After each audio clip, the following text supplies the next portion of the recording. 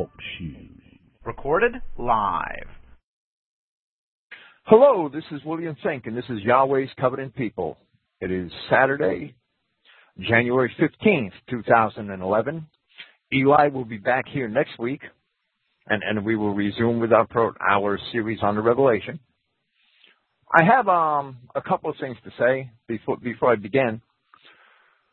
On Thursday, on my Christogenea Euro Fellowship program, I presented a paper I wrote and put on the front page of Christogenea, the last word on the first Adam. And I'm catching a lot of flack on this because I've upset some people, because I've upset their beliefs that they've had an identity for many years now. And I think that's just tough. And that might sound arrogant, and the title of my paper might sound pretentious. And I understand that. Believe me, I do. But, you know, I'm a little sick of people in Christian identity who feel that they have to defend themselves to the Jews, defend themselves to the Universalists, defend themselves to the beasts. The hell with all those people. We don't have to defend ourselves to anybody. And if we want to build the kingdom of God, well, the Bible is the book of the kingdom of God, and the Adamic man was created in the Bible, and that's the end of the story, and I will debate anybody on that issue. There's a lot of people that think that they know what Genesis says, and they haven't even read the damn thing. They've heard something from Comparet or Swift or Rand or some Universalist or something or other, and they think they know what it says, and they don't. This is a difficult issue, but it's an issue that we must stand fast on. We have to build a firm foundation. If you don't have your faith founded on a solid foundation, then when the flood comes, your house is going to be washed away. That's just the way it is. So Monday on my open forum program, I'm going to present my paper again. I'm going to present my reasons for pushing this issue at this time and for being such a hard ass about it. And so uncompromising. I could be challenged, but whoever wants to challenge me better come with scripture in their hand, not with emotional arguments, not with the sophistry of men, but scripture. And I'll present this paper again this Monday on the Christogenea Open Forum, and I'll present an expanded version of it, and I'll present my reasons for pushing it. I'll present the implications if we stay in our error. The sixth-day and eighth-day creation theory is dead. The idea that Adamites were created before Adam is dead. There's only one Adamic race. It's the only race created by Yahweh in the Bible. It's the only race of man. It is the kingdom of God, and it is the future. When we understand that, we'll be on the track to building that kingdom. We don't have to defend ourselves or our beliefs to anybody.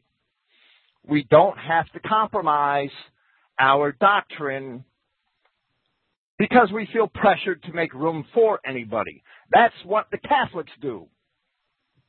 And that's enough of that. Okay, tonight I'm going to present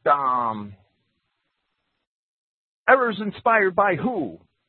Part 3. The first two parts of the series of essays exhibited many plain errors in the translation of the King James Version of the Bible, which clearly contradict the often heard claims that the famous authorized version, as it is so called, is indeed the inspired word of God in English. Unless one wants to purport that the God of the Bible is the author of error, then the King James Version cannot be deemed infallible.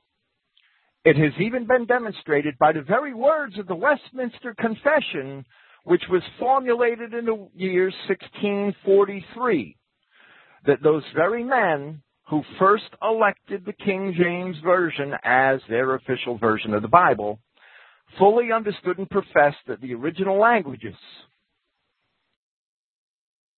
must be appealed to whenever there is a question of doctrine. A sufficient number of these questions have already been raised here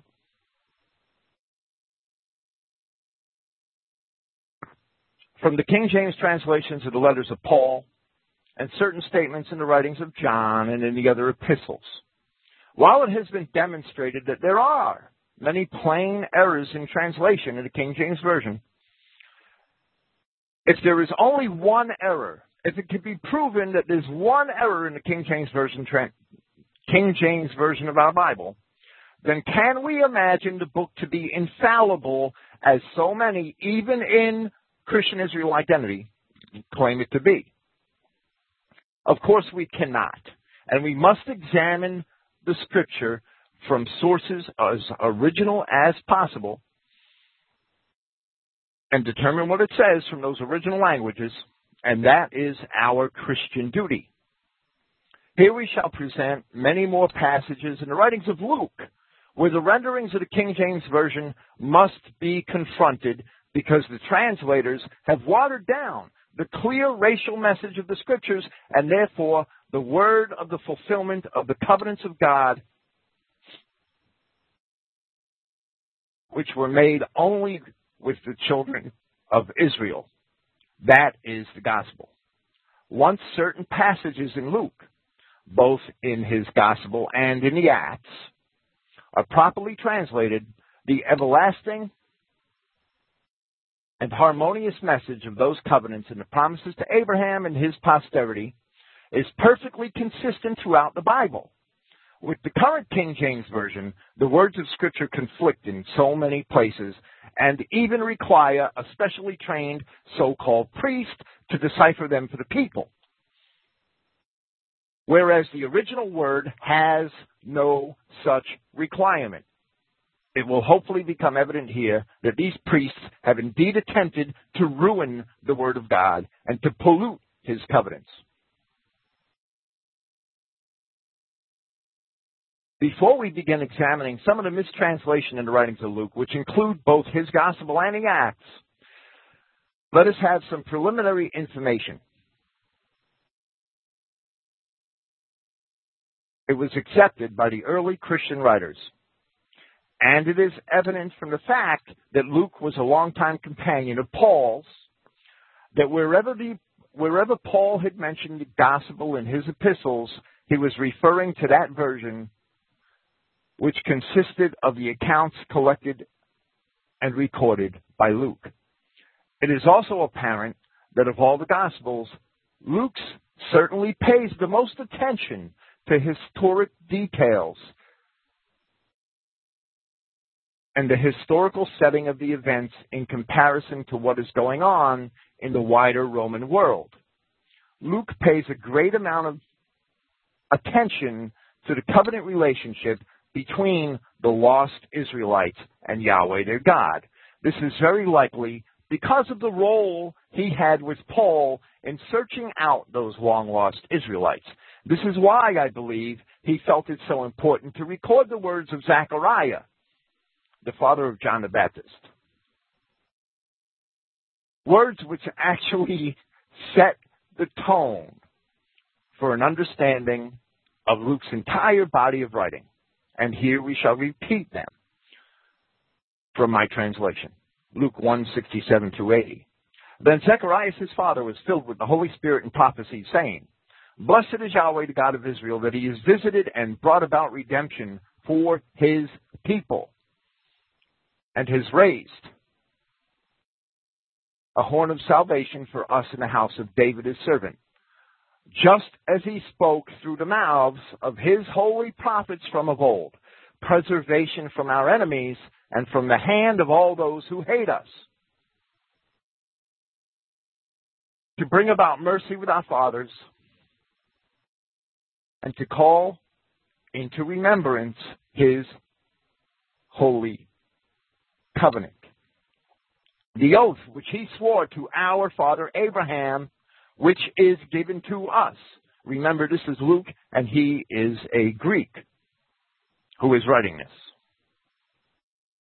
Being delivered fearlessly from the hands of our enemies to serve him in piety and in righteousness before him for all of our days.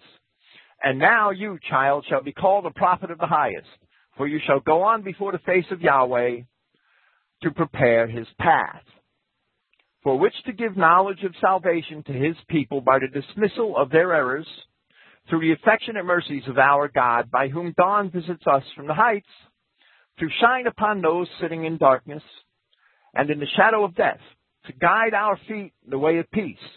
And the child grew and was strengthened in spirit, and was in the wilderness until the day of his manifestation to Israel. There is no universalism in Luke. That's all about Israel. Luke is connecting the gospel and the promises of Christ directly to the promises to Abraham and to the children of Israel made by the prophets many centuries before. We should stress the fact that Luke must have known that the coming of Christ was certainly a fulfillment of the promises of Yahweh to natural genetic Israel, and that those promises, as found in the law and the prophets, were made only to the children of Israel and were exclusive of all others. This is evident through Luke's writings. However, the distinction is blurred by bad translations and misused words, such as Gentile. Here we shall proceed to expose this more fully. I'd like to read Luke 2, verses 25 through 32. And behold, there was a man in Jerusalem whose name was Simeon. And this man was righteous and devout, expecting the consolation of Israel. And the Holy Spirit was upon him. And it was forewarned to him by the Holy Spirit not to see death before he should see the anointed prince. And he came in the Spirit into the temple, and in their being introduced to the parents of the child Joshua, upon their doing that which is according to the custom of the law concerning him, then he took him into his arms and praised Yahweh, and said, Now release your servant, master, in peace, according to your word. Because mine eyes have seen your salvation, which you have prepared in front of all the people, a light for the revelation of the nations and honor of your people Israel. Here's the first serious King James mistranslation in the Gospel of Luke. Let me repeat that. Simeon is saying that this child Joshua is a light for the revelation of the nations and honor of your people Israel. The phrase, phos eis, apokalypsin ethnon, here is a light for the revelation of the nations. It may have been rendered a light for the revelation to the nations. The word apokalypsis is a noun. Apocalypsis means an uncovering or a revelation, according to Liddell and Scott. It is the same word which supplies the alternate name for the book of Revelation in our Bible, which is also called the Apocalypse, which is an English transliteration of this word, apocalypsis. The King James Version rendering of this phrase is a light to lighten the Gentiles. That translation uses the noun apocalypsis as a verb, which is both impossible in the rational mind and it's inexcusable. Furthermore, the King James Version rendering would require that the noun for nations be in the accusative case to be a direct object of that verb.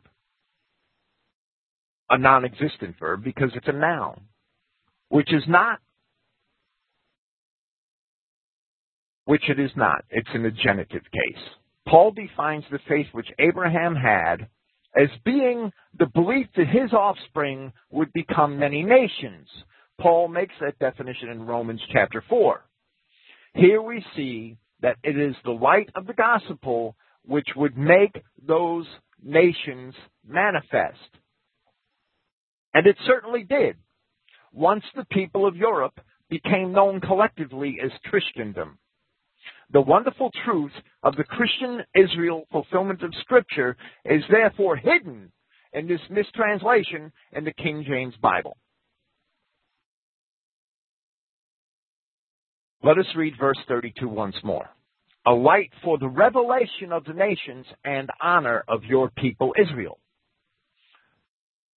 Although this is not properly a hendiadys is a grammatical construction that employs a definite article and two or different nouns which refer to the same entity, the nations and the honor. Here certainly they both belong to, quote unquote, your people Israel, meaning the Israel of Yahweh.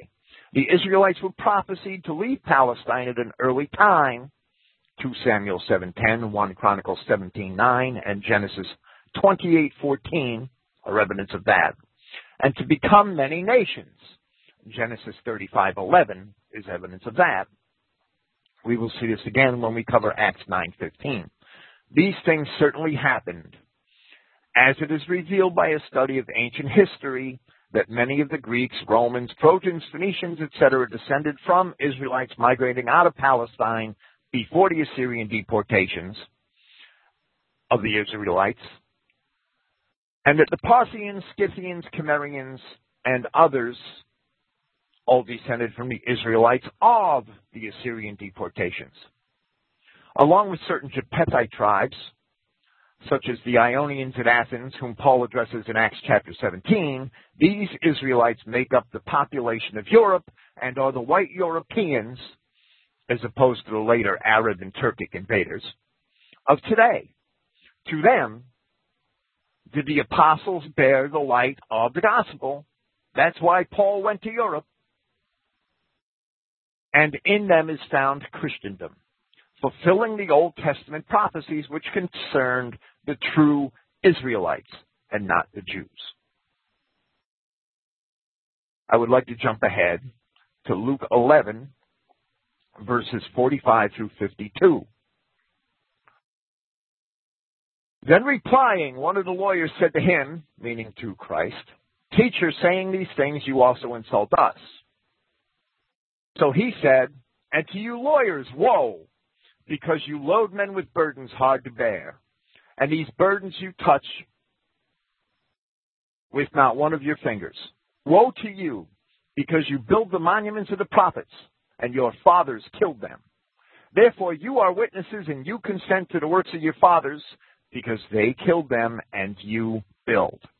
For this reason also the wisdom of Yahweh says, quote, I shall send to them prophets and ambassadors, or apostles, and some of them they shall kill, and they shall persecute, in order that the blood of all the prophets spilled from the foundation of the cosmos, or the society, should be required from this race, from the blood of Abel, under the blood of Zacharias, who was killed between the altar and the house. Yeah, I say to you, it shall be required from this race. Woe to you lawyers, because you have taken the key of knowledge. You do not enter in yourselves, and you prohibit those who are entering in, mostly by mistranslating the Bible,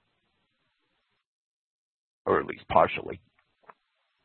The Greek word geneia, Strong's number 1074, is race, stock, family, a tribe, a nation.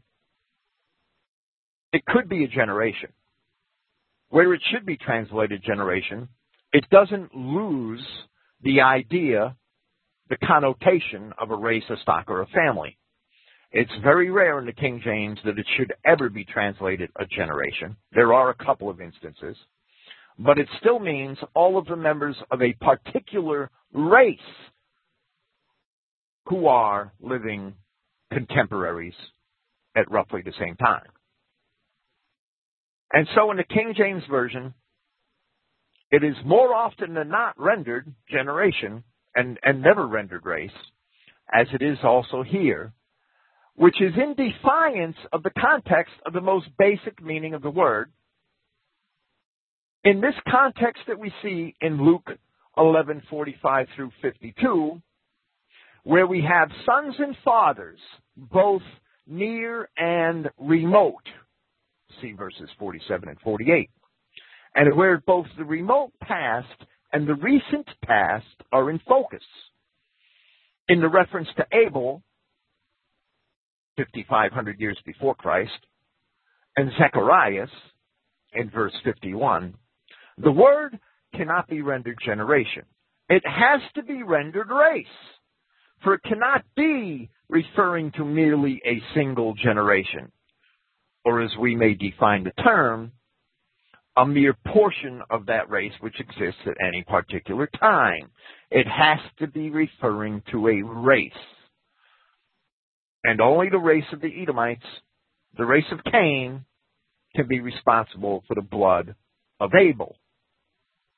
So Christ is certainly not talking about true Israelite Judahites.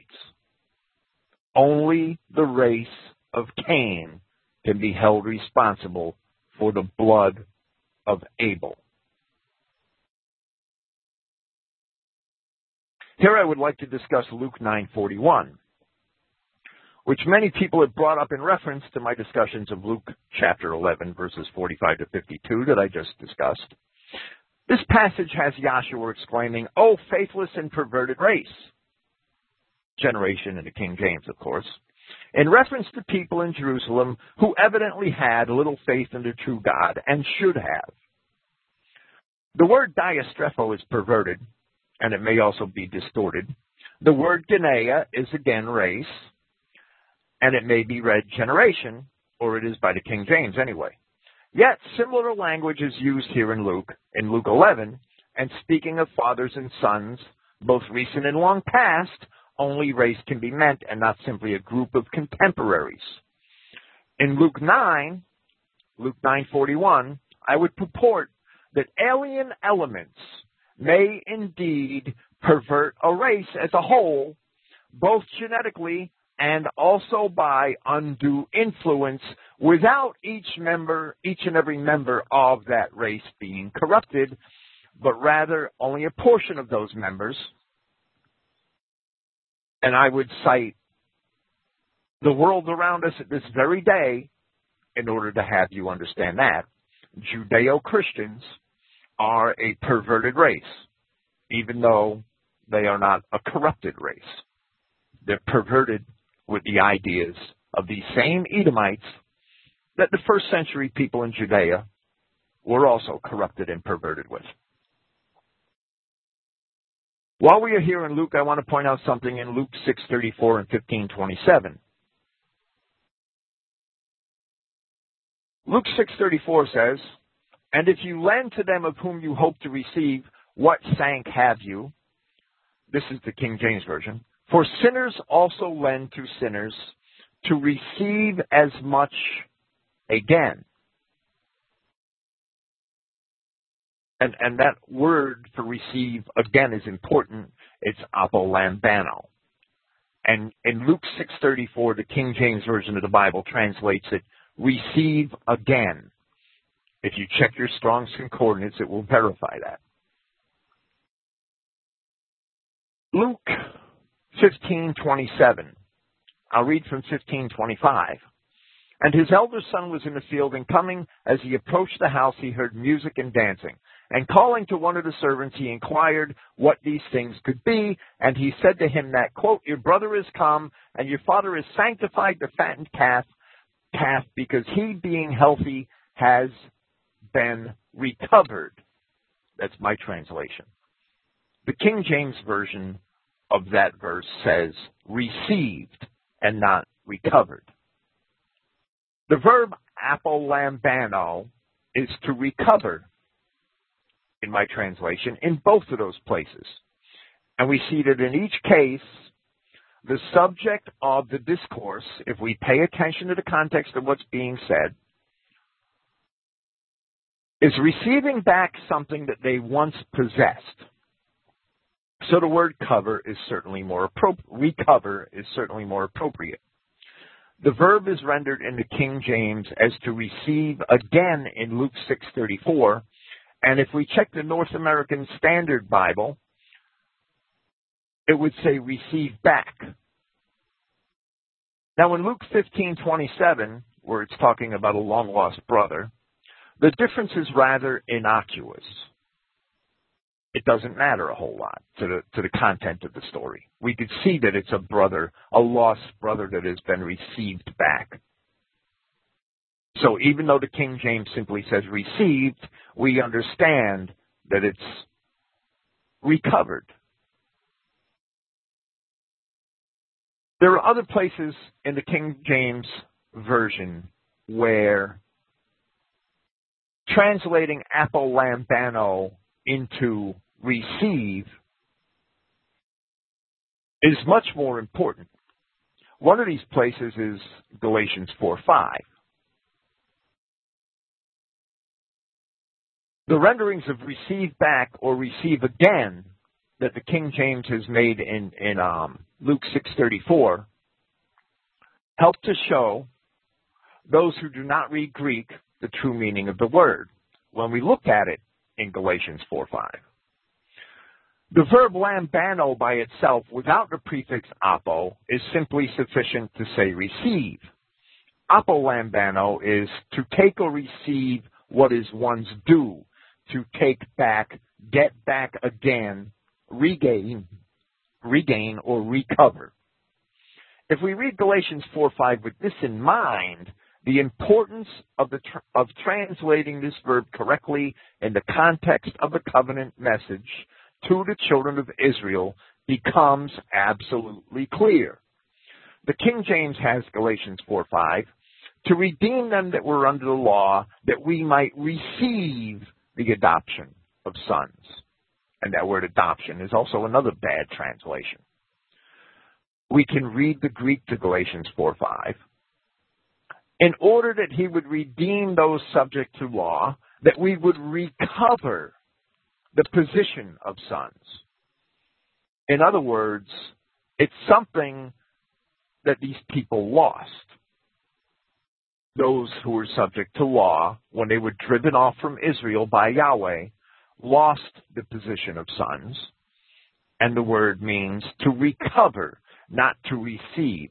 It's not being received by somebody who never had it in the first place. It's being recovered by the lost sheep, the already lost sheep, the children of Israel. All of these little translations mean a lot when they are corrected in the view and in the light of the importance of the covenants and the covenant promises of our God.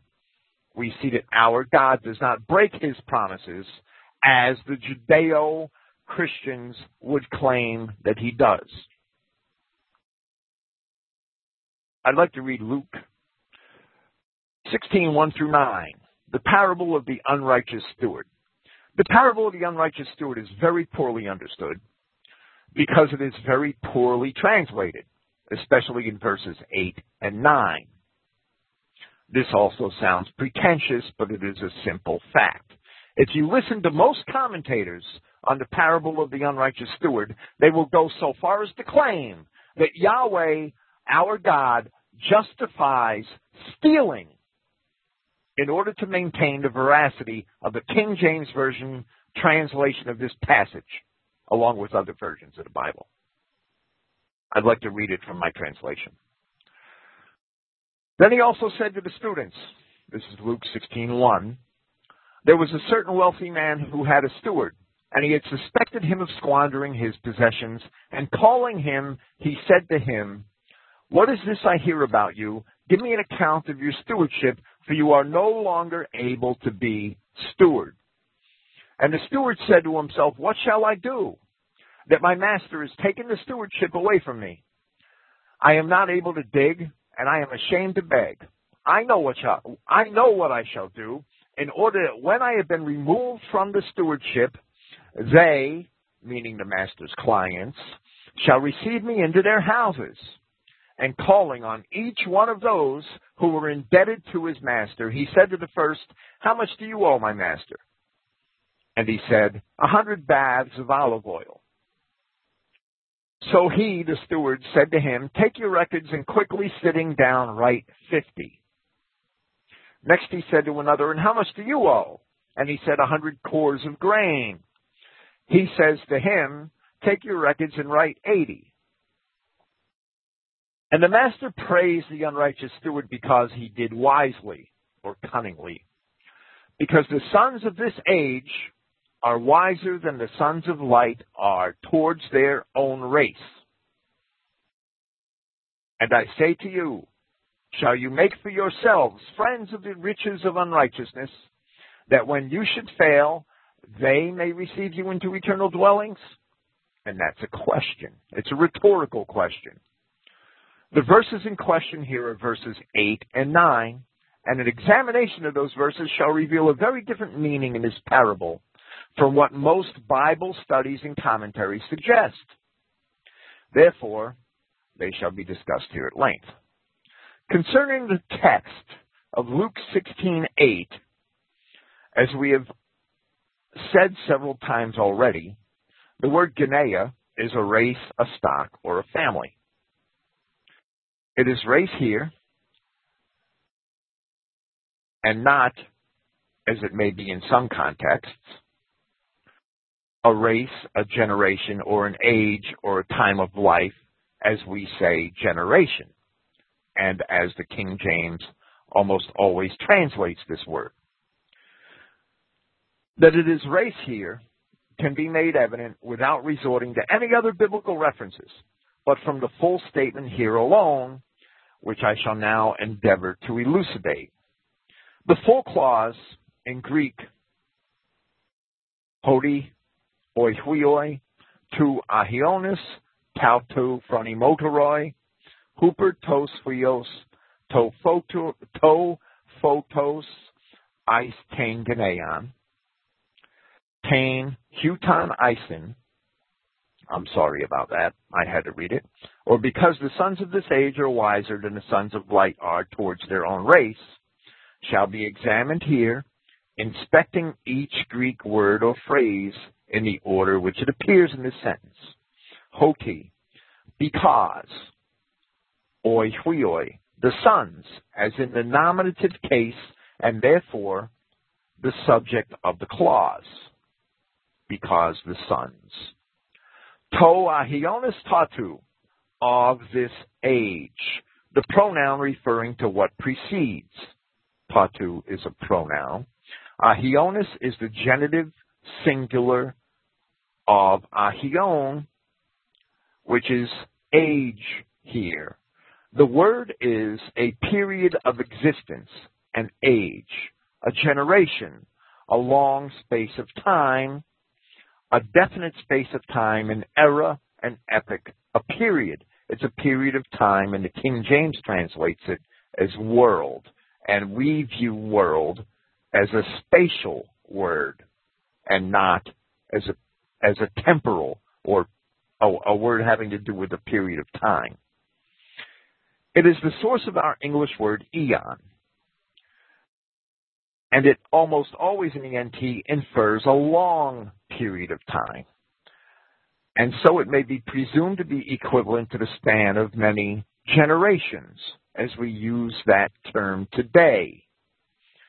If ahion indeed infers such a long space of time here, then the word genea cannot be translated generation. It must be translated race, since many generations would be required to fill this age. Yet, even if ahion infers a shorter duration, a single generation or era, the word genea here still has to be rendered race, lest the use of the word is redundant and it becomes meaningless. The King James Version translators must have realized this predicament, and here, like they did on many occasions elsewhere, they rendered the word ahion as world, a meaning which the word certainly does not have. Ahion can only refer to a period of time and not of space. Phronimotoroi hooper are wiser beyond. The word are comes from the last word of the clause, the third person plural form of eimi, or they are. This is common in Greek, which orders its words quite differently than English. The word hooper is a preposition which is properly over or beyond what follows, but here it is not rendered as such. The comparative form of phronimos, which is wiser, and the conjunction than, and so are wiser than, being sufficient to express the meaning in English.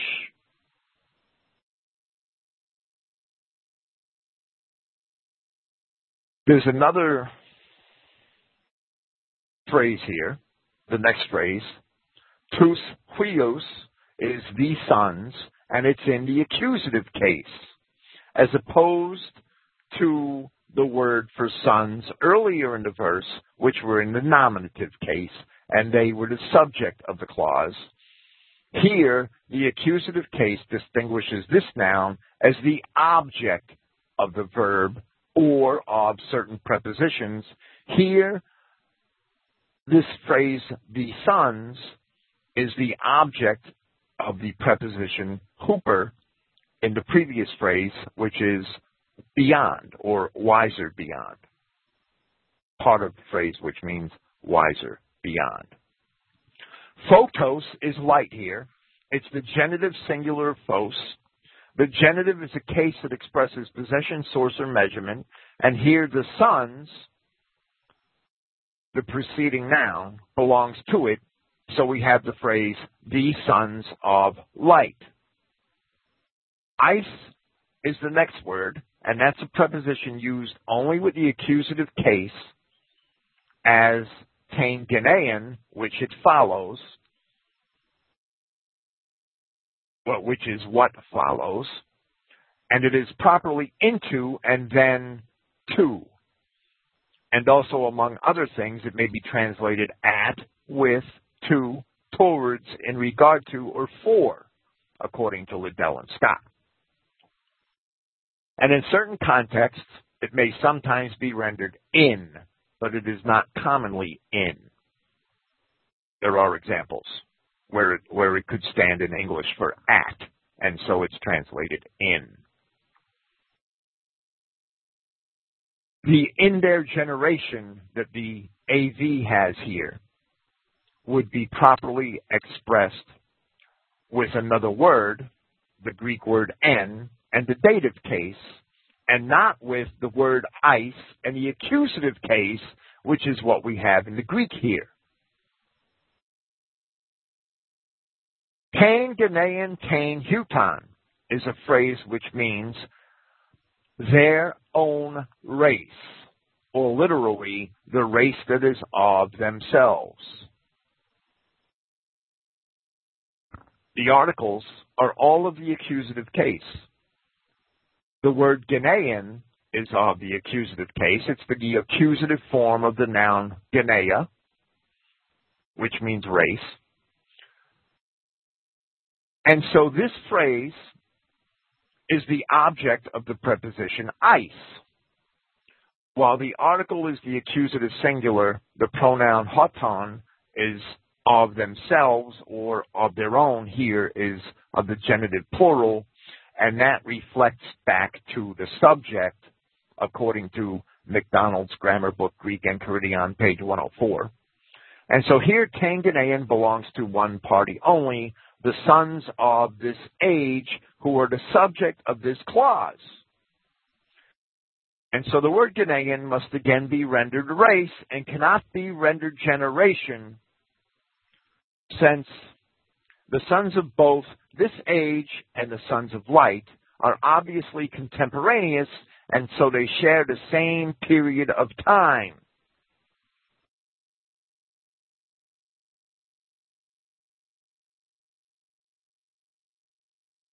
While such number and case mismatches are rare, the article tain is accusative singular while its noun being genitive plural.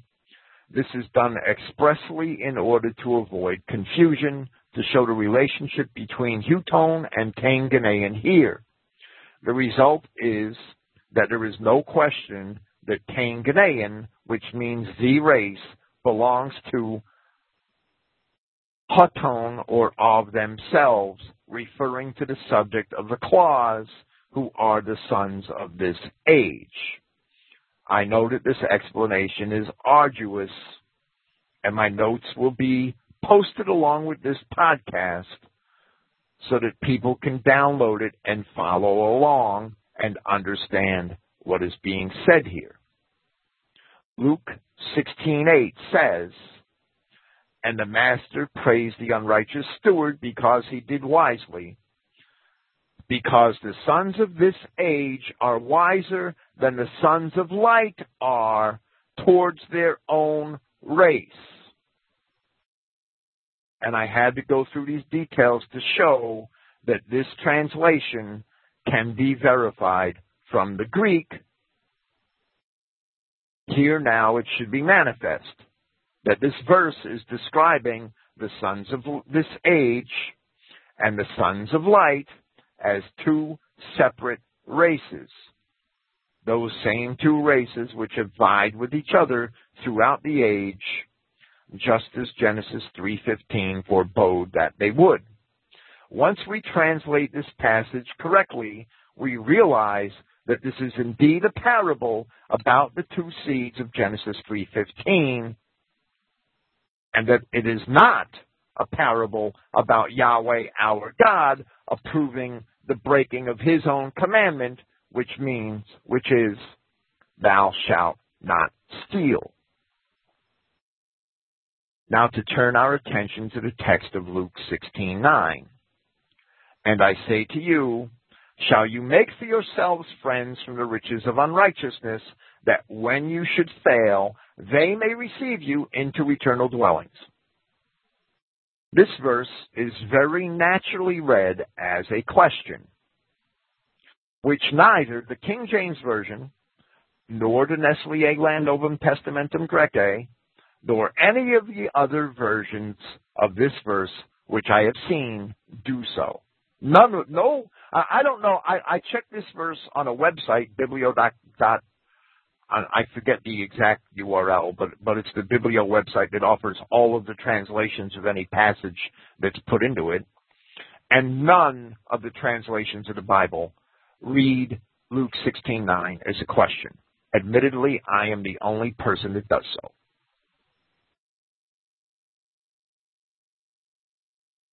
Many commentators use this verse as a statement to justify the wicked methods of dishonest steward, which amount to stealing.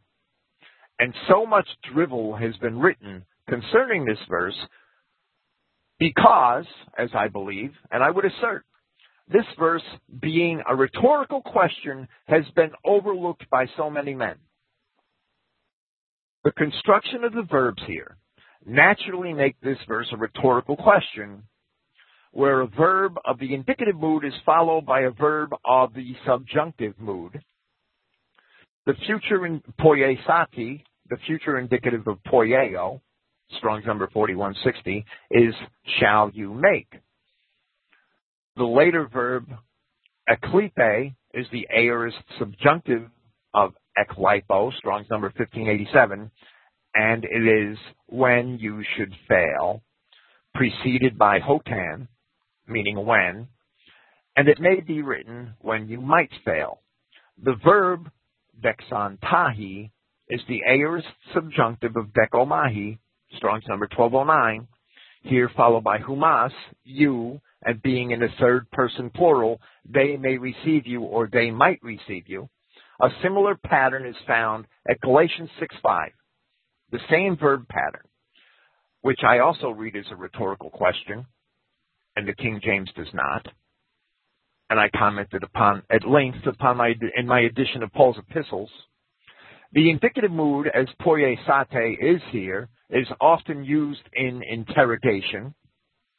And I could cite MacDonald's Greek Enchiridion again, page 43, even without an interrogatory particle. And this is often done by Luke, and it's recognized by both the King James Version and Nestle Aland in many places, and in at least 18 places in Luke's writing. Biblical evidence that in context, the interpretation of Luke 16:9 is correct when it's read as a rhetorical question is quite plain. First, the commandment states that thou shalt not steal. Christ here is certainly not endorsing embezzlement, the embezzlement of the unrighteous steward.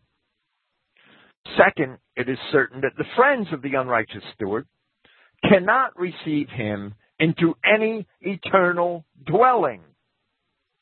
If we read Luke 16:9, as every Bible version does, including the King James, then we have to assume that Christ is telling us that the friends of the unrighteous steward can receive him into an eternal dwelling.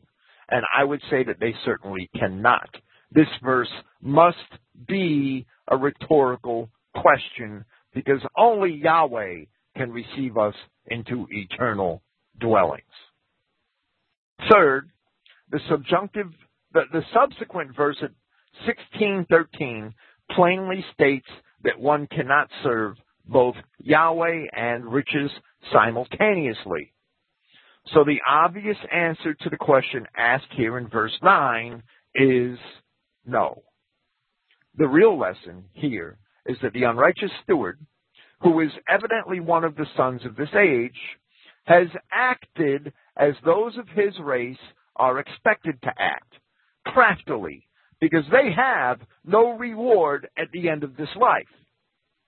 The sons of light, the true Adamic Israelites, should not do as the sons of this age do. Note Matthew chapter 7, verses 16 through 20. The Israelites' eternal dwelling is with Yahweh, and there is none other. He should store his treasure there, since worldly riches or mammon mean nothing. The truth of this parable cannot be arrived at with the King James translation.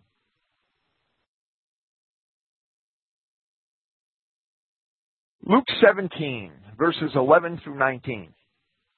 And it came to pass, while traveling into Jerusalem, that he had passed through the center of Samaria and Galilee, and upon his coming into a certain town, they encountered 10 leprous men who had stood afar off. And they raised their voices, saying, Yahshua, Master, have mercy on us. And seeing them, he said to them, Going, show yourselves to the priests. And it happened that with their going off, they were cleansed. Then one of them, seeing that he was healed, returned with a great voice extolling Yahweh, and fell upon his face by his feet, thanking him. And he was a Samaritan.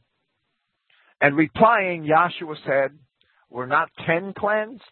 Then where are the 9? Are there none found returning to give honor to Yahweh except he who is of another race? And he said to him, Arise and go forth, your faith has preserved you. In verse 18 here, the verb allogenes is of another race, or a stranger, as Liddell and Scott define it. It's a compound word. It comes from the Greek word allos, which means another or other, and the word genea, which means race. It only appears here in the New Testament. And while this word may be used to signify somebody who is not Adamic, in our world today, that interpretation is not compulsory, because in the Greek world, it may only signify that the man is merely a non-Judean or a non-Israelite. Today, we are used to the idea that there are multiple nations created from one race. So we think of the word nation as being a subdivision of race. We look at the word differently than the Greeks looked at the word. The Greek view of race was much narrower than our own. From their perspective, a race could specify a tribe or a subdivision within a nation, even though we would perceive all the members of that nation to be of the same race. We would, from our viewpoint, make that perception. This man, being a Samaritan, most probably was an Adamite, since at least most of the peoples that the Assyrians had brought into Samaria were from other parts of the same Adamic world which the Assyrians had conquered, along with many Israelites who were left behind, and that can be established in Scripture and in history. However, more importantly,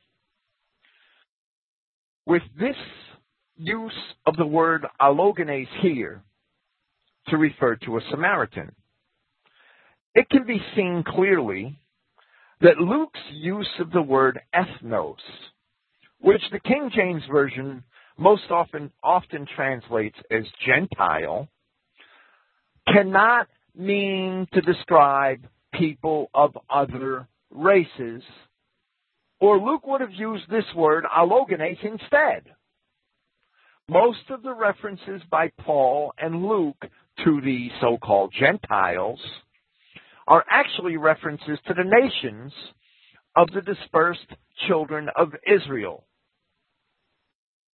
So this word, this one passage in Luke, proves that the Judeo-Christian view of the word Gentile is wrong.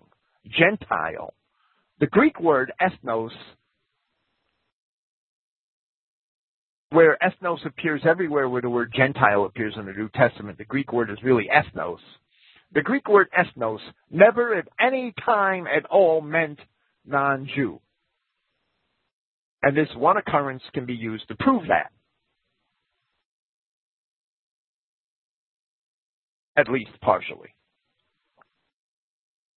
Luke 18:32.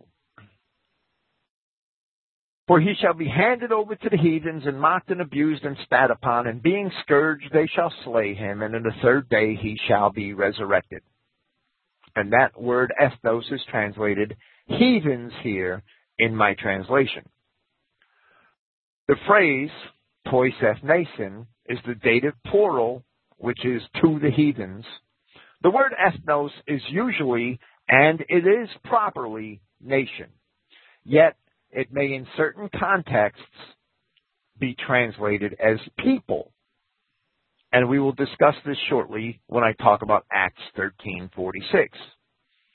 This is especially true when the people being described consist of more than one nationality, where the Greek word laos, Strong's number 2992, is properly people, but where it describes more than one nationality, laos is inappropriate.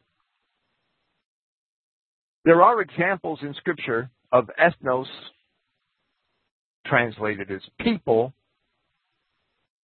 where it is appropriate, and even sometimes in the King James Version, and Mark 11:17, Acts 8:9, and Acts 18:6, and elsewhere, and I'll talk about them again later.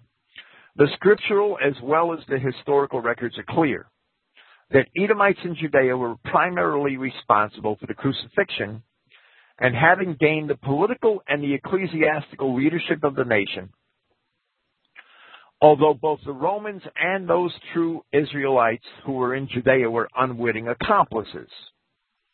The scriptural record also attests that both Judeans and Romans spat on and abused Yahshua Christ, and that's evident comparing Matthew 26, verse 67, Mark 14, verse 65, and Matthew 27, verse 30, and Mark 15:19. So in this context, the Greek word ethnos may be properly translated heathen, and I will discuss that further on. Luke 21:25,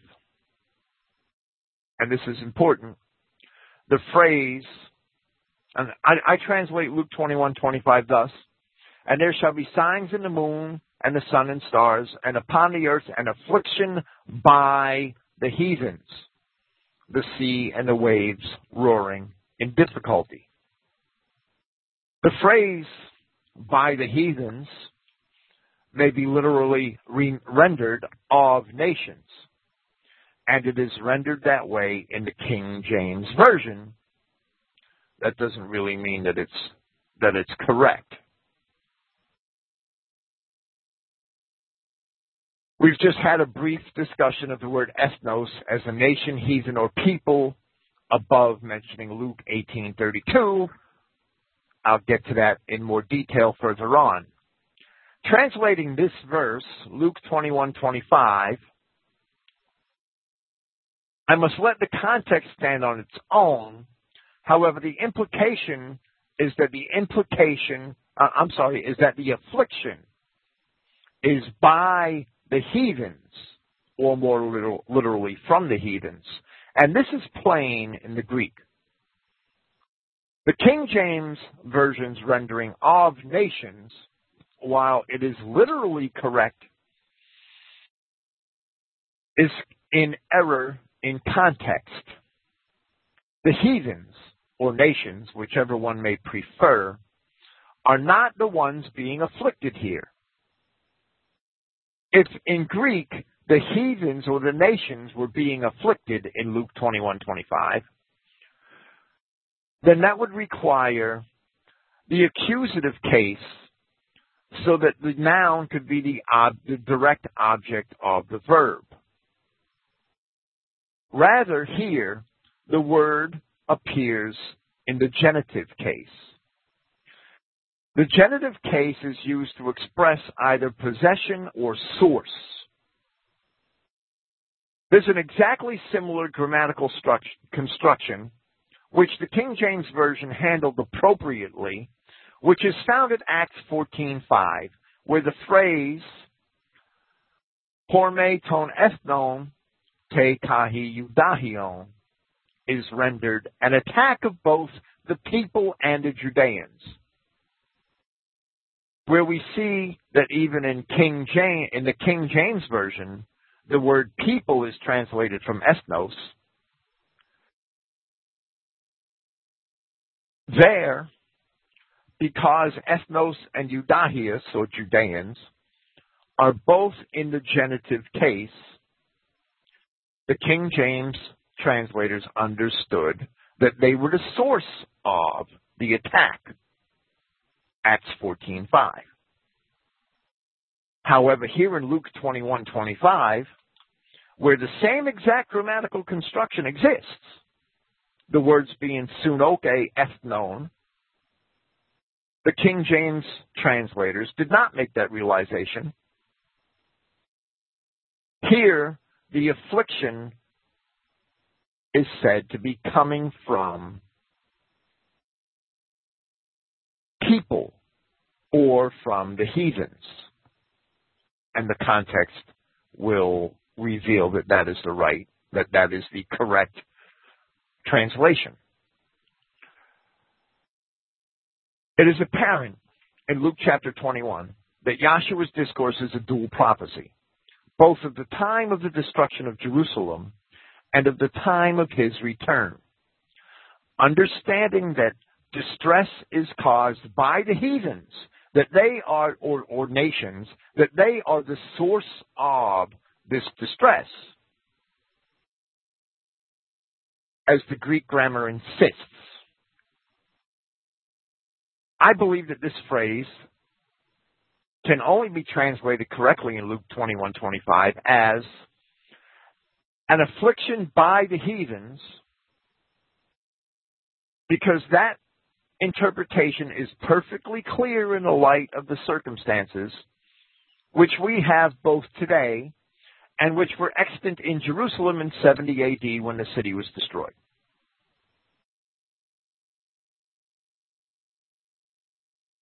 Luke chapter 21, verses 24 and 32.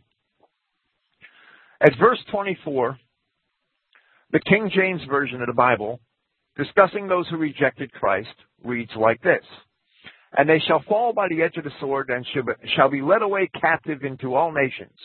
And Jerusalem shall be trodden down of the Gentiles until the times of the Gentiles be fulfilled." I would read the Greek of the later half of this verse in this manner: "And Jerusalem shall be tread upon by the heathens until the time of the heathens be fulfilled."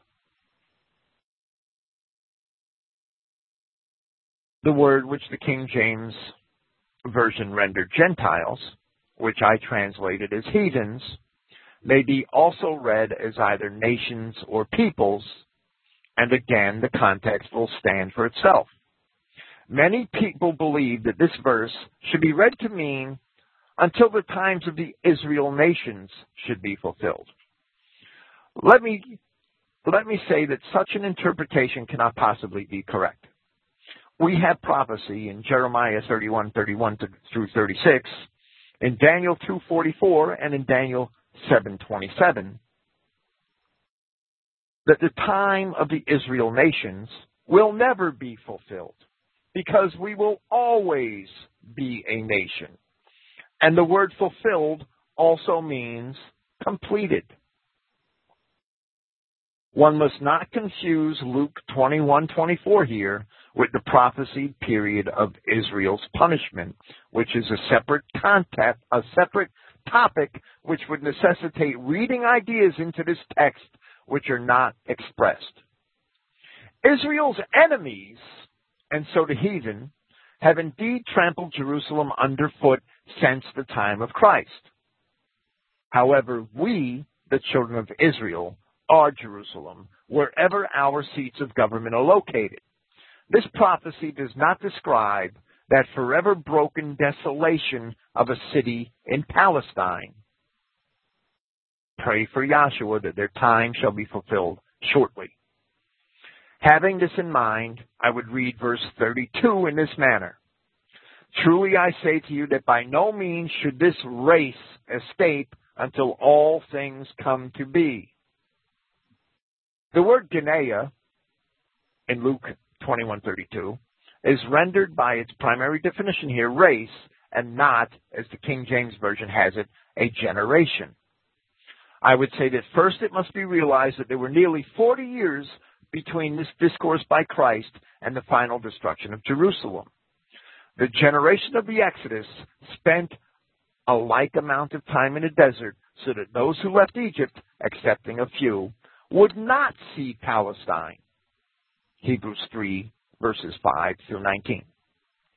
Secondly, statements at verses 24 through 28 had not come to be fulfilled by 70 AD, nor for many centuries later. So Genea, in Luke 21:32, must mean race and not generation. Thirdly, reading race here in context with the use of the word elsewhere and the related word genos, and there are many examples, Luke 9:41, Luke 16:8, Luke 11:50, we have a very consistent interpretation of the verb. Note the parable of the wheat and the tares in Matthew chapter 13. When we translate words like Genea and genos correctly, when we examine how we're translating the word ethnos, when we reject the use of the word Gentile, which has no meaning in English and certainly never meant non-Jew, then all of the covenant promises are clearly manifested in the Gospel of Luke. And we see that the God of the Old Testament indeed never changed his mind and never adopted and never will adopt any people except the living, breathing, genetic children of Israel. That important aspect of the truth of the promises of our God is totally lost in the King James Version of the Gospel of Luke. Acts 1:20. For it is written in the book of Psalms, his home must be desolate, and there must not be one dwelling in it. Another must take his office. That's my translation of the verb. Where we see the word office, the King James Version of the Bible has bishopric. Bishopric comes from the Greek word episkope, Strong's number 1984. Liddell and Scott define it as a watching over, a visitation, the office of an episkopos, generally an office. The word episkopos, Strong's number 1985, is the root word, and that word came into English through the late Latin word, ecclesiastical Latin, not secular Latin, word episcopus, which became our English word bishop. Properly, an episcopus is one who watches over, an overseer or a guardian, a public officer or an intendant. But it's almost always bishop in the King James Version of the Bible. The word episcope appears both here and in Luke 19:44. The word episcopus appears in Luke's writings only in Acts 20:28, where in my translation the word is overseer. It appears several times in Paul, Philippians 1:1, 1 Timothy 3:2, and Titus 1:7. It is always supervisor in my translation. It is clear in the historical record that when the King James Version of the Bible was translated, those who worked on that translation, they had an order and an intent to render certain words in order to give the appearance of legitimacy to the then young Anglican Church.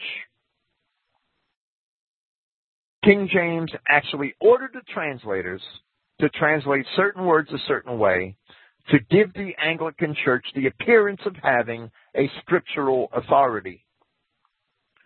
For this reason, we see that it employs words such as church, where the more accurate word congregation appeared in earlier English versions, such as the Geneva Bible.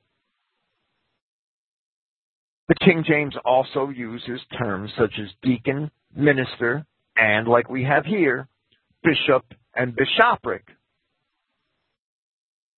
which support a church organization, an organized hierarchical church that the New Testament scriptures in Greek simply do not support. While I have sometimes used the word minister in translation, it must be kept in mind that a minister, as someone who performs a deed or a service for the assembly, can be a legitimate word. It came to us through Latin. The words church, deacon, and bishop are contrivances of organized religion and of those who seek to maintain religious control over the people, a precept not found in the New Testament except amongst Pharisees and Sadducees.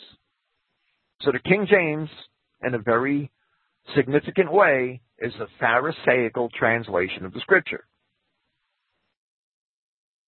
Acts chapter 2, verses 37 through 41.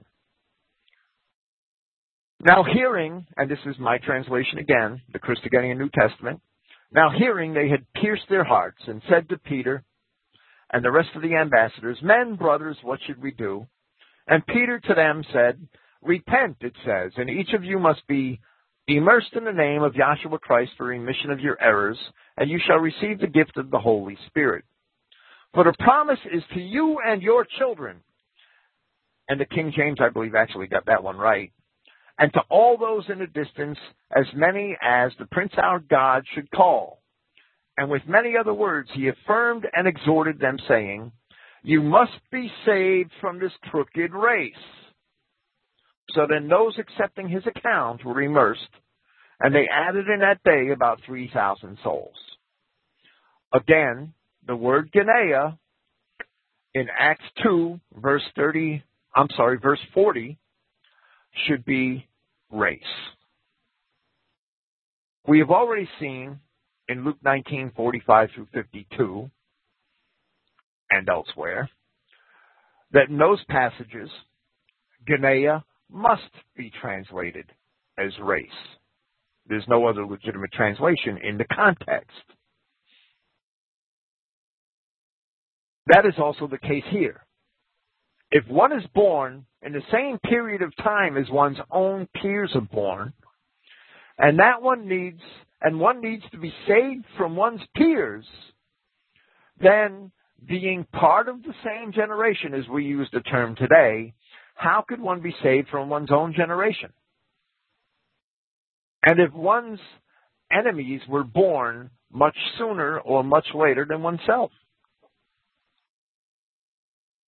As we use the term generation, how does Peter know that the people these men have to be saved from are of the same age as them?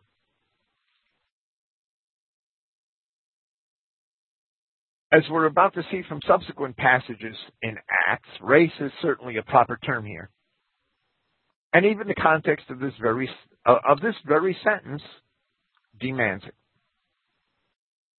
Otherwise, it makes no logical sense whatsoever. Acts chapter 4, verses 5 through 7. And there was on the next day a gathering of them, the leaders and the elders and the scribes in Jerusalem. And Hannas, the high priest, and Caiaphas, and Johannes, and Alexandros, and as many as were of the race of the high priest. And standing them in the midst, meaning the apostles, they inquired, by what power or by what name have you done this? The King James Version has kindred of the high priest. Yet that is the very same word, genos, that they translated as generation almost everywhere else it appears. Here the phrase ek genos archieraticou, which is of the race of the high priest, fits both the biblical and the historical context, especially since we shall see in verse 23 in chapter 4 that an opposing phrase, their own countrymen, is employed. If all of these people were Jews, as the popular perception and the Judeo-Christians imagine, we wouldn't see phrases like this employed at all in the Scripture. Acts 4:23. And being released to their own countrymen and reported, they went to their own countrymen and reported as much as the high priests and the elders had said to them. The King James Version has their own company, where my translation has their own countrymen. The phrase is tous idios. It's the accusative plural case. And Sayer, in his lexicon, has it idios, Strong's number 2398, for the nominative plural of hoi idioi, which is the nominative form of this very same phrase.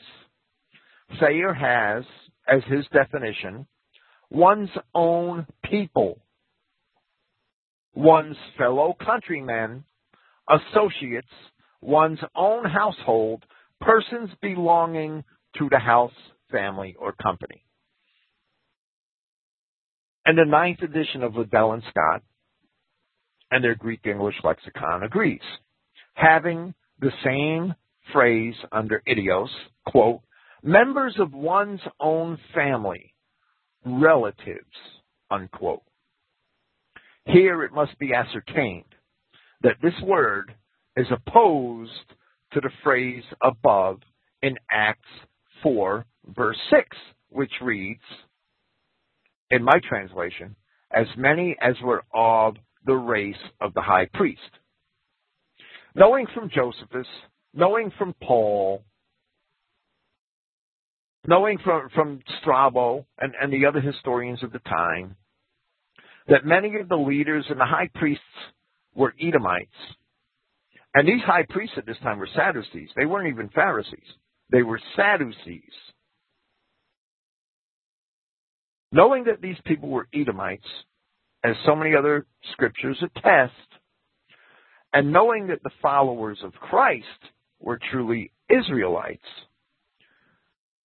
we see very clearly in the Greek that Acts 4:6, Luke writes, the race of the high priest, when talking about the high priests and the men who were persecuting the apostles, and in direct contradistinction, he writes, tous idios, of their own countrymen, when he's talking about the return of the apostles to the other Christians.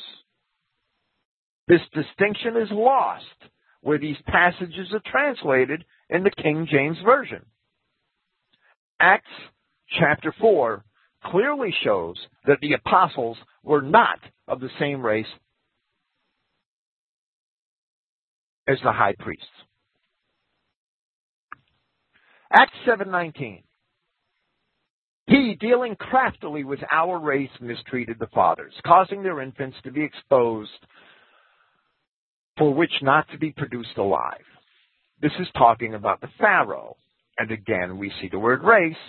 The King James Version has kindred, where we see race here. And kindred is after the word kind, is it not? This further demonstrates that the word genos should have been rendered race in many other places where the context demands it. That's all I have to say about that verse. I'll move on to Acts 9:15 and quote my translation. But the prince, meaning Christ, said to him, "Go, for he is a vessel chosen by me, who is to bear my name before the nations and kings of the sons of Israel."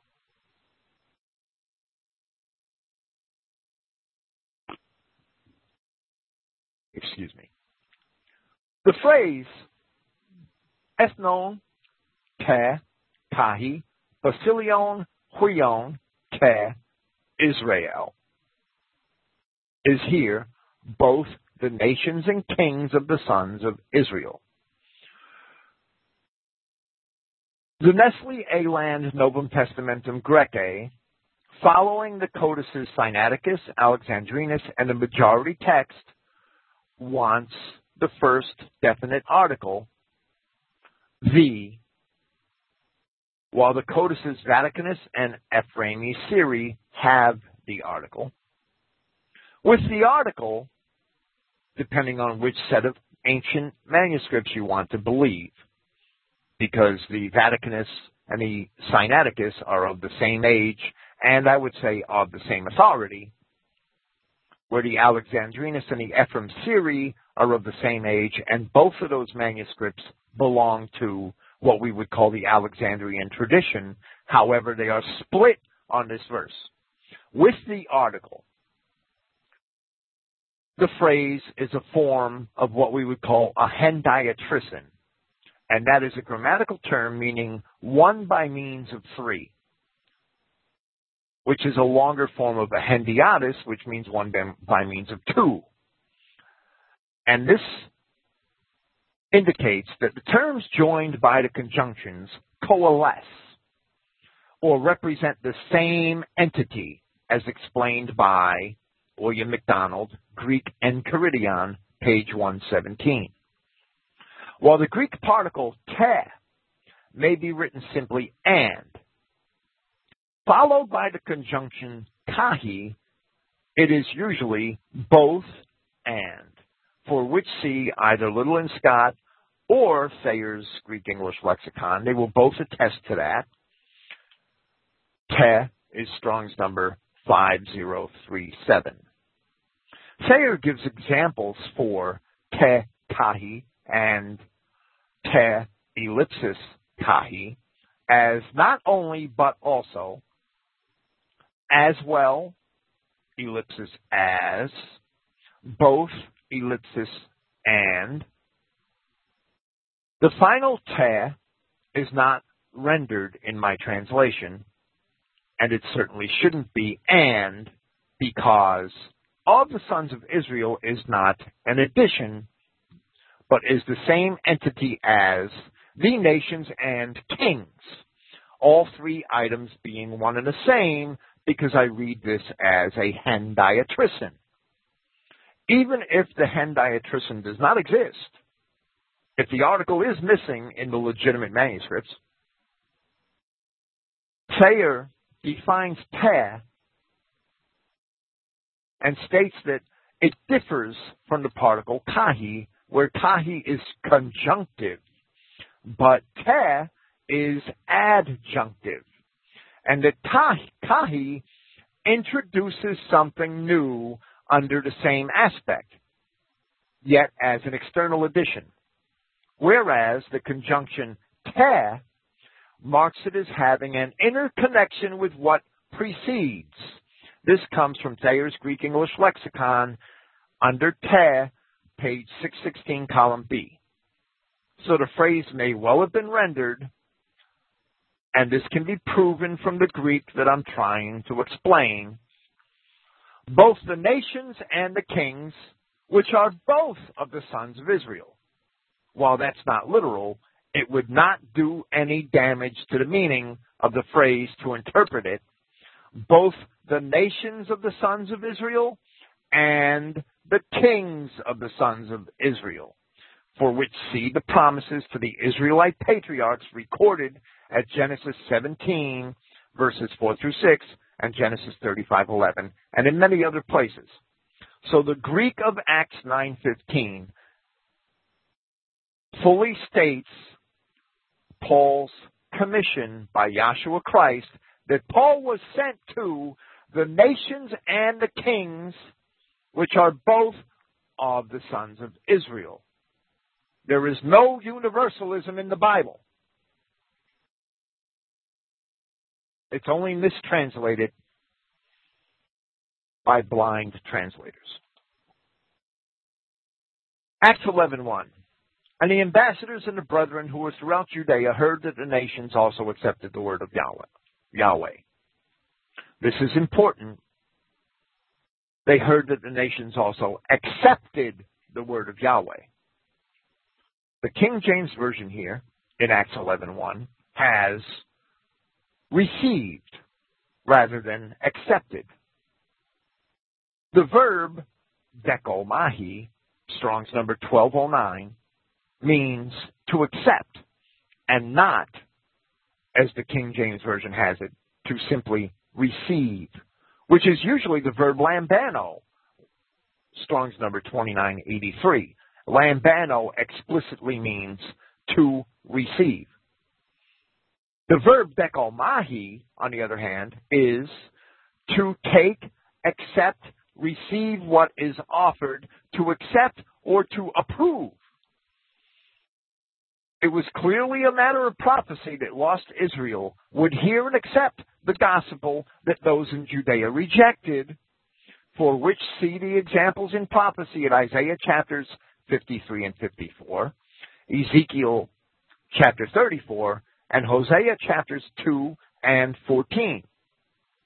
For this very same reason, Paul wrote, "For me to be a minister of Yahshua Christ to the nations, performing the good service of the good message of Yahweh in order that it be a presentation acceptable of the nations, having been sanctified by the Holy Spirit," which is how I translate Romans 15:16. Acts 11:1 says, the nations also accepted the word of Yahweh, not the nations also received the word of Yahweh. There's a huge difference there. The way the King James translates it, we see support for universalism in the Scripture.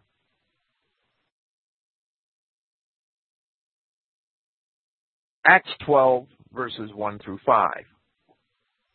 Now throughout that time, Herodes the king applied his hands to mistreat some of those from the assembly, and he slew Jacobus, the brother of Johannes, with a sword. Then, seeing that it is pleasing to the Judeans, he proceeded to seize Petrus, or Peter, and it was the days of unleavened bread, whom he then, laying hold of, put into prison, committing him to the 4 squads of 4 soldiers to watch him, planning after the Passover to lead him to the people. So then Petrus was kept in the prison, but prayer was fervently being made to Yahweh by the assembly concerning him. But at Acts 12:5, I just read Acts 12 verses 1 through 5. I'm sorry, at Acts 12:4, the King James Version doesn't have Passover. It has Easter. And that might be one of the most ridiculous things that the King James translators have done, because it's so patently obvious. The word Passover is Pasco, Strong's number 3957. It's the same word used to describe the Passover feast of the Israelites throughout the Septuagint. The substitution of the pagan fertility holiday of Easter by the church is a crime. And so is the King James translation use of the word Easter here. As Paul advises us at 1 Corinthians 5:8, Christians should keep the Passover. Acts 13:46. This is very important. Then Paul and Barnabas, speaking openly, said, "To you it was necessary to speak the word of Yahweh first. Since you have rejected him and judge yourselves not worthy of eternal life, behold, we turn to the people." The King James Version has Gentiles here at Acts 13:46 instead of people. The phrase is ta ethne, the accusative plural of ethnos, Strong's number 1484. And with the article here in my translation, it is the people. There are several other places in the New Testament where the context dictates that the word ethnos be rendered people and not nation or even heathen. Among them, we can count Mark 11:17, Acts 8:9, Acts 18:6, and 1 Corinthians 12:2. So this is quite common. The King James Version, if we read it, if we turn to Strong's Concordance, you will find this, has people for the word ethnos in Acts 8:9. In the King James Old Testament, at Isaiah 56:7, which is quoted at Mark 11:17, in the Septuagint, in Isaiah 56:7, the King James also has people, and that's quoted for the Hebrew word goy, and that's quoted at Mark 11:17. In the King James, in the Septuagint, Brenton has people for the word ethnos in Leviticus 22. I haven't checked the Septuagint elsewhere. But here it should surely be people and not Gentiles, and I'm going to explain why. It is an absolute fallacy committed by many theologians and all Judeo-Christians that here in this very verse, Acts 13:46, Paul invents a new religion, rejecting the Judeans and bringing Christianity instead to some Gentiles who were never a part of the covenants of God. This is the usual interpretation of this verse. Your most Bible commentaries and most notes in most study Bibles will say this very thing. In fact, we see Paul at other Judean synagogues in the subsequent chapters. Immediately after this incident, in Acts chapter 13, verse 46, we see Paul at a Judean synagogue somewhere else in Acts 14:1, and also throughout Acts chapters 17, 18, and 19. So Paul, as if he had the authority, is not rejecting the Judeans and turning to Gentiles here in Acts 13:46. That is ridiculous. Many Bible editions cross-reference Acts 13:46 to Matthew 21:43 to support this false interpretation. Instead, Matthew 21:43, where Christ says to the Pharisees that, quote, "The kingdom of God shall be taken to you and given to a nation, bringing forth the fruits thereof." That passage should not be cross-referenced here. That passage should be cross-referenced to Daniel 2:44 and to Micah chapter 4, verses 7 and 8. Which both prophesy the everlasting kingdom of the Israelite people of Yahweh. In the context here of Acts 13:46, Paul is addressing the assembly hall leaders, and he is rejecting them because they rejected the word of God. Those who are opposing Paul in this one local assembly hall. And Paul is telling them that he is going to turn to the people themselves, the people who make up this assembly, which happens to be consisted of both Judeans and Greeks, and probably also of Celts and Romans, and even maybe some Phrygians, all Adamic people who were known to have dwelt in this area, and most of whom were descended from the Israelites of the Old Testament. So the mixed group cannot be properly termed in Greek aleos, which is the Strong's number 2992, and which is the general word for people. Aleos is a people as a collective unit, but the group which consists of people of various ethnic backgrounds is not properly considered aleos. And it must be termed, as it was very often by the Greeks and all throughout the New Testament, it must be termed a ta ethne, nations of people, the nations of people who are in this place. And this is something that all Bible translators miss. The word laos is the people both in singular and plural, according to Liddell and Scott. And while Brenton writes it in the plural, peoples, in the Septuagint, it's Psalm 116:1, Sayre makes no definite comment, but Sayre says the plural seems to be used of the tribes of the people, and gives Genesis 49:10, Deuteronomy 32:8, and Isaiah 3:13, and Acts 4:27 as examples. The context of this is quite clear once we see that ethnos can be translated as people, and we reread this passage and we learn that Paul is only rejecting the synagogue readers and turning to the common people of the synagogue. Judeo-Christianity and replacement theology go out the window. They're dead. They're done. They don't work in the New Testament. It's a false theology based on bad translations. Acts 14:21-23.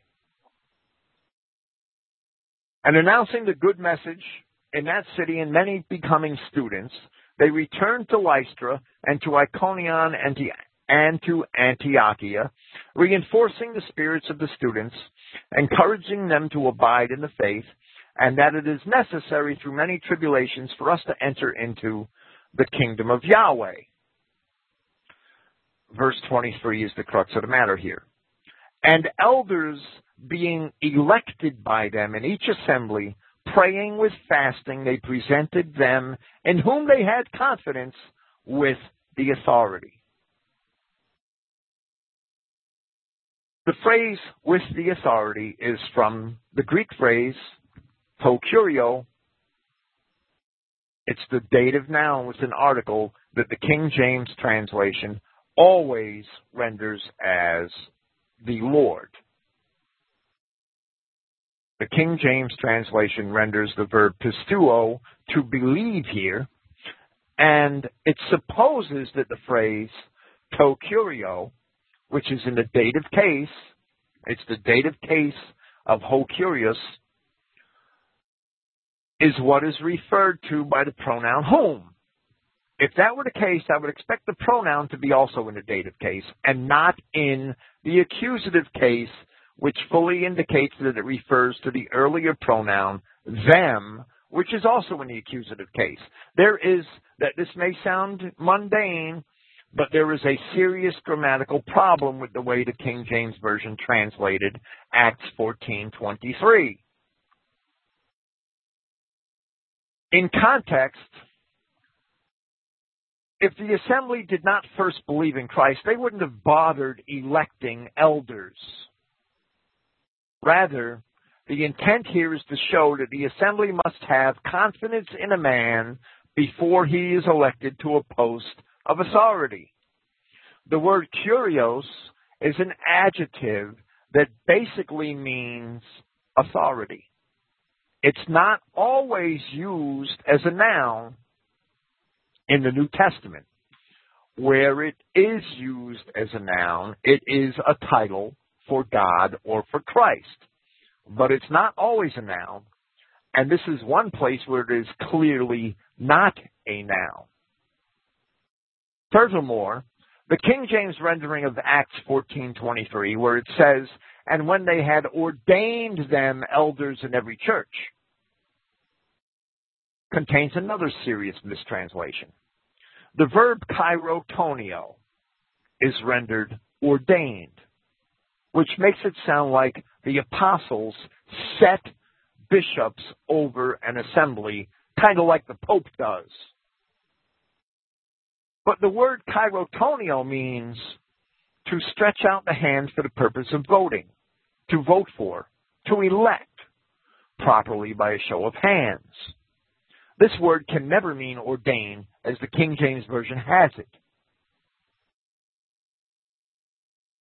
As we have previously stated, the primary meaning of the King James translators was to uphold the authority of the Anglican Church, an institution created by man. The elders in a true Christian assembly were voted into office by the common people of that assembly, and they were exclusively responsible to the common people of the assembly that they watched over. I will read this verse again. And the elders, being elected by them, the people, in each assembly, praying with fasting, they presented to the elders, in whom they had confidence, with the authority, meaning the authority over the assembly that they were elected over. The King James twisted Acts 14:23 in order to support the authoritative Anglican Church. The Christian assembly should have been elected and locally operated in each town and village where we have an assembly of Christians. The assembly only answers to itself, never to a remote supreme authority. The only authority that each assembly should answer to is the Scripture. There's one more passage which I want to elucidate tonight, and I know it's running a little late. Acts 22, verse 9. This is a serious mistranslation on the part of the King James, and many of the Paul bashers have taken advantage of that mistranslation. The King James reads Acts 22:9 in this manner.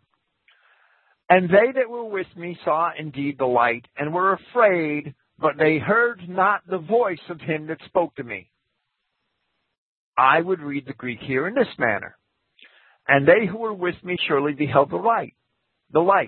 But for the voice they did not understand that being spoken to me. The following explanation is adapted from my paper, William Finck versus the Paul Bashers. Paul gives 3 accounts of the road to Damascus event, the last given many years after the first. Can we expect them to be the same word for word? Of course not. Over the years, different aspects of an event are more lasting in memory, while other details fade into oblivion. And each time Paul relates this event, it is someone else, here it is either Luke or someone who Luke obtained a record from, who is recording his words. Is the recorder really reporting everything which Paul said on each of the 3 occasions, or is it more likely that, as was customary at the time, only a synopsis was given in each of the 3 records? Of course, each record is only a synopsis, and we should not force a higher standard upon Paul than we would upon any other ancient writer. The same goes for Luke. Luke, the typically exacting historian, which, for example, see Luke 3:1, certainly saw no conflict in the 3 accounts, and he may well have rectified it if he did, having every opportunity to do so since he wrote them. Yet, comparing the King James translation, or even the RSV, of Acts 9:7 and Acts 22:9, it can easily be seen where there would be a cause for concern regarding the validity of the account, for there seems to be an irreconcilable discrepancy in English. Did the people with Paul hear the voice, or did they not hear it? It is commonly professed by most people in various factions of what we term Israel identity that there are many errant translations found in the King James Version of the Bible, while certain of Paul's detractors have cited the RSV here, referring to Acts 9:7 and 22:9. It is because that version does virtually no better than the King James in many respects, and Acts 22:9 is poorly translated in both versions. And I would say again, Acts 22:9 is poorly translated in every version that I've seen it in to date. I've checked other versions of Acts 22:9, such as the New Living Translation, and they are even worse. It can be demonstrated time and again that theologians have written what they think the Greek says, and just as often what they think the Greek should say, and they claim to be offering fair translations. Because all of our Bible versions are so polluted to one extent or another, one shouldn't dare judge any Bible passage critically unless one can, as Paul himself attests, prove all things, making fair trial of them for oneself. The first half of Acts 22:9, which I have translated, and they who were with me surely beheld the light, is not an issue here. It's the second half, which I have translated, but for the voice, they did not understand that being spoken to me. That will be discussed here. In the Greek of the Nestle-Aland Novum Testamentum Graece, which is consistent among all ancient manuscripts, we read, Tain de phonein uk ekusan tu laluntas moi, and it is consistent among all manuscripts. Here we shall examine each word of this clause. They, the word but, marks the beginning of a new clause, being a conjunctive particle with adversative force. It is always placed as the second word in the clause, and so it follows the article tain here. The phrase tain phonein, the voice, is the accusative case which marks it as the direct object of the verb here. I have supplied the word for in my translation, just as with the genitive case of or from often must be supplied, or with the dative case the words to or with must be supplied. Phone, which may have been written sound here, is also translated sound often in the King James. Here I have translated it voice. Uk is the negative particle, and it means not, and it precedes that which it negates, which leads us to the verb, ekusan. Ekusan is a third-person plural form of the verb akuo, to hear, to hearken, to listen to give ear to obey, to hear and understand, Liddell and Scott. And it is the last sense of the word given here, to hear and understand, which is often used in the New Testament. I'll give an example. At Matthew 13:9, Christ is attributed to a saying, "Who has ears to hear, let him hear." The verb akuo, both times it says hear. Yet it is clear from the context that everyone who was present with him heard his words physically. And they certainly all had ears, right? Yet there were probably many people present who did not understand what he said. The same verb is repeated twice again in Matthew 13:13, accompanied with another word which does literally mean understand, and so the physical acts of hearing and hearing with understanding may both be represented by this same word, lest, as Matthew 13:9 says, how could one hearing hear not? Now, if Luke wanted to write, or if Paul wanted to say that the men who were present with him physically did not hear the voice, he could have stopped right here. He has already written enough. However, by continuing and adding words to what's been said, Paul explicitly reveals his intended meaning, but all of the translators of the Bible to this day have missed it. The next phrase in the clause is to launtus. It is a participle form, imperfect tense of the verb laleo, to speak or to talk. With the article, it appears with the article, it is a substantive, a group of words used as a noun. This form of the participle and the article is either of the masculine or of the neuter gender, and there is no personal pronoun present,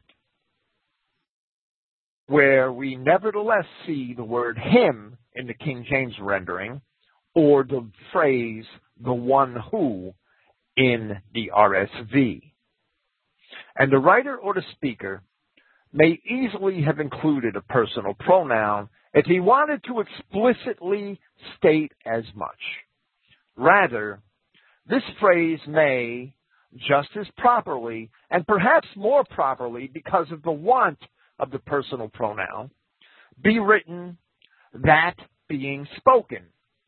The last word of the clause, I'm sorry, I pronounced it after the French before. It's M-O-I. It should be moi in Greek, and it means to me.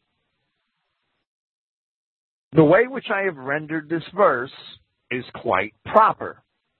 I will read it again. If I can scroll up and find it, I have to apologize.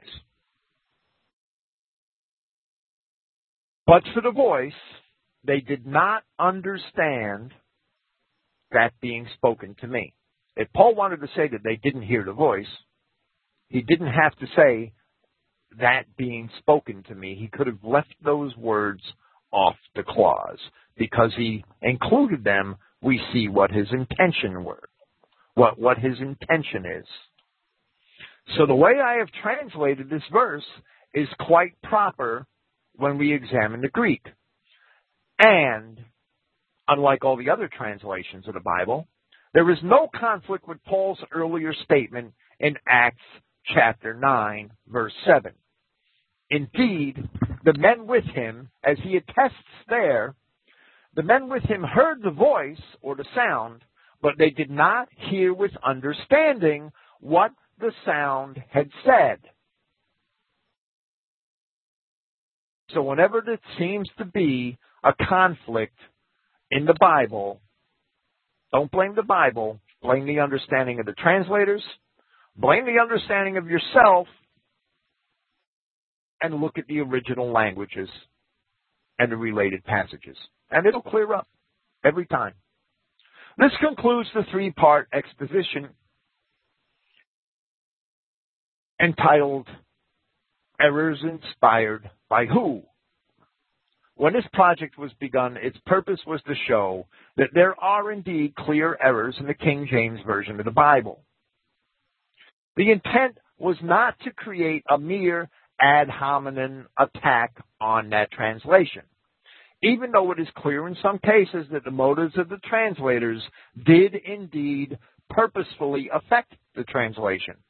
Rather, it was intended to show that if the King James Version of the Bible contains any plain error in translation, then it cannot by any means be considered the Word of God in English, as so many fools consider it to be, and that it is our Christian duty to investigate both the sources of the manuscripts employed from the better and more original manuscripts when we can find them, and the meanings of the words which those manuscripts use in their original languages. If there is one error in the King James Version of the Bible, it cannot be the perfect Word of God, and Christians have a duty to investigate it. Thank you. By the grace of Yahweh our God, we pray that this is now fully evident. Good night.